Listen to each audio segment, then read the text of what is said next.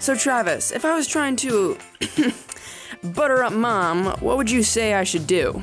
Butter her up? You mean get on her good side? Yeah. Why? What did you do, Joel? Or are you trying to get her to give you something? Just a hypothetical question, no real reason. Right. Maybe you should just listen to the Kids Corner instead. Sorry I'm late, Congressman Nate. Bus had a flat tire. Never mind. What's the schedule for this morning, Laura? This morning, after the usual radio program, you're going to publicly make a large donation to the Home for Lost Puppies. Then you'll be speaking against the fossil fuel incentives in Alaska. Wait, how am I going to get to Alaska? My private jet's out of commission. You won't be speaking in Alaska. You'll be speaking against the incentives in Alaska. But you just said... Well. If it isn't my political rival and his clipboard-toting lackey. How's the campaign going? I hear it's mighty cold in Alaska this time of year. He's not going... Not as cold as your chances of winning this election, Monica. We're going to show the country that we are the champions of good and justice in this world. Right. And you're going to do that by kissing puppies and hightailing it to some frozen wasteland? He's not going... I have a lot of other things going on. I'm going to help clean up the garbage in the Hudson. I'm going to cut the ribbon of the new hospital. I'm going to release a new population of timber wolves in Yellowstone. Actually, the timber wolves are a no-go. No-go? No-go. Why no-go? Imaging says it's a bad look for the campaign. What's bad about wolves? You know what? I'm not sure why I even put effort into this. You make it so easy. Good point. So why don't you stop running? Because unlike you, I take pride in serving my country. See you in November. Watch out for Alaskan timber wolves. He's not going to Alaska! But you said I was. You're going to listen to a radio program. See? The schedule. What about Alaska? Program. Listen now. Hi, Nate. What's going on? Hi, Monica. I was just looking at this book about dogs. Dogs? Is your family going to get a dog or something? No, we have a fish. Mom says that's plenty. Oh, but you're hoping to have a dog someday? It might be nice, but for now, I have this book, and Flynn, of course. Oh, right. Hi, Flynn. So is Mr. Jacobs around? I think so. He was on the phone with Miss Fiona last I knew. I kind of lost track while I was listening to the radio. Okay, are there any signs in here? No. Good. What's going on today? Not much. I'm reading about dogs. And I just got here. So what's all this about signs? Didn't we talk about signs a while ago? Not signs from God, Nate. The little signs in people's lawns. They're everywhere. Oh, you mean the voting signs? I don't know. I guess. It's just signs talking about Congress people and presidents and mayors. So I guess that makes sense. Yeah. Oh, yeah. I've seen those. Of course you've seen them. You can't miss them. It's like all the roads in the neighborhood have turned into the paint aisle at a hardware store. Huh? You know, with all those little colorful cards. Never mind. When Mr. Jacobs shows up, I can ask him about them. Well, he's on the phone right now. Want to listen to the radio while you wait? Sure, I guess.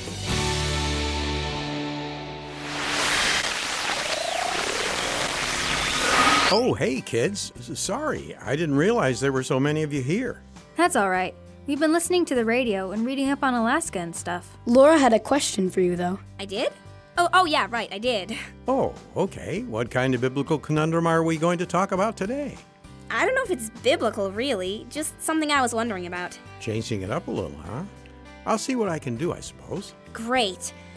What's with all those signs I see along the road? Not traffic signs. Right, thanks, Nate. Not traffic signs.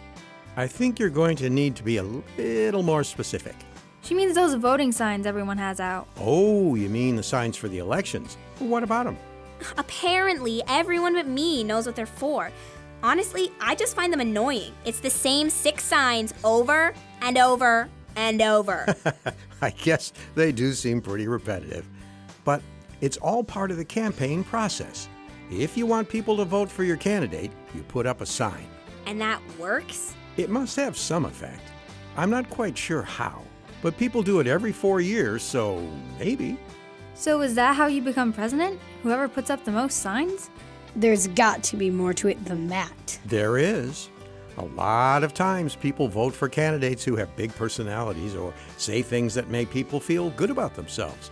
Other times, those running for office do deeds of generosity and kindness so that voters see that they are good people and can be trusted to be in charge. See, that makes more sense. A sign is just a sign. If you actually do some good in the world, you've got my attention. Yeah, who'd vote for a jerk? That's exactly what those running for office are thinking. If they do enough good deeds, people will pay attention and hopefully vote for them. After all, who could vote against someone who opens hospitals, feeds the poor, and kisses babies? Kisses babies? Yeah, like I said, I get it. But it makes me wonder, Wonder what, Laura? are these good things just an act? I mean, anybody can be nice, but inside they could be a regular old monster of a person. That's true. And I actually have a drama script that describes what the Bible has to say about that. Wait, God has something to say in the Bible about all this? I thought this wasn't a biblical subject. I don't have to get the script if you don't want me to. Come on, Mr. Jacobs, you know we want you to. I'll be right back.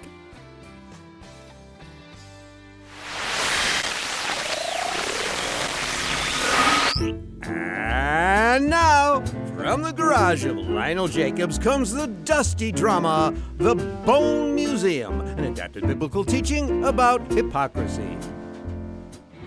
Once upon a time, in the pleasant city of Tinkerton, there was a museum. Step right up to the Bone Museum. Long bones, big bones, frog bones, pig bones. As far as museums go, it wasn't that exciting.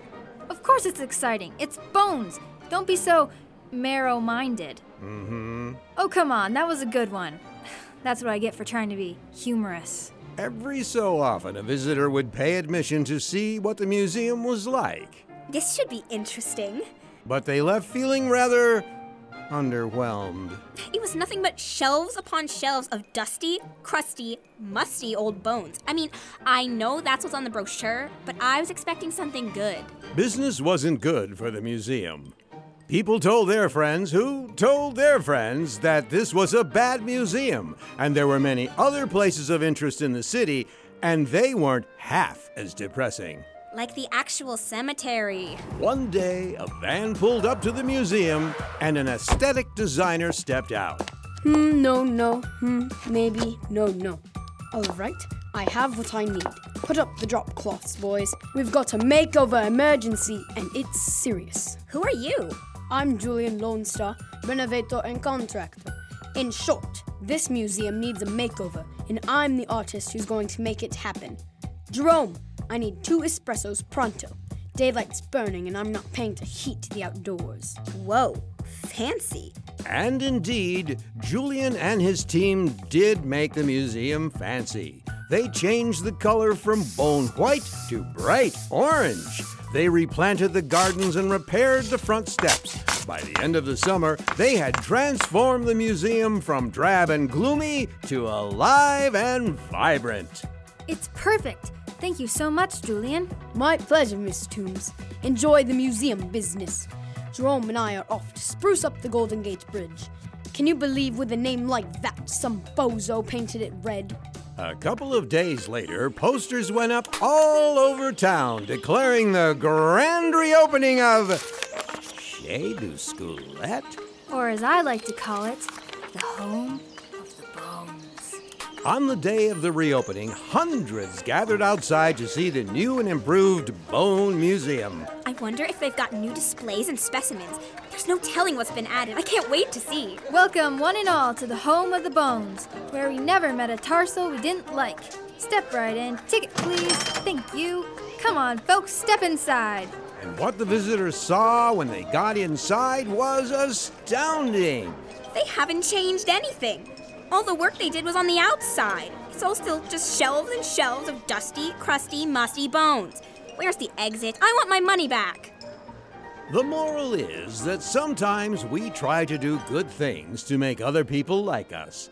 That might work for a while, but God sees through the outside and sees the inside. And if we don't let Him come in and change us on the inside, we still will be full of really gross things. Kind of like a fancy museum full of dusty, crusty, musty, old bones.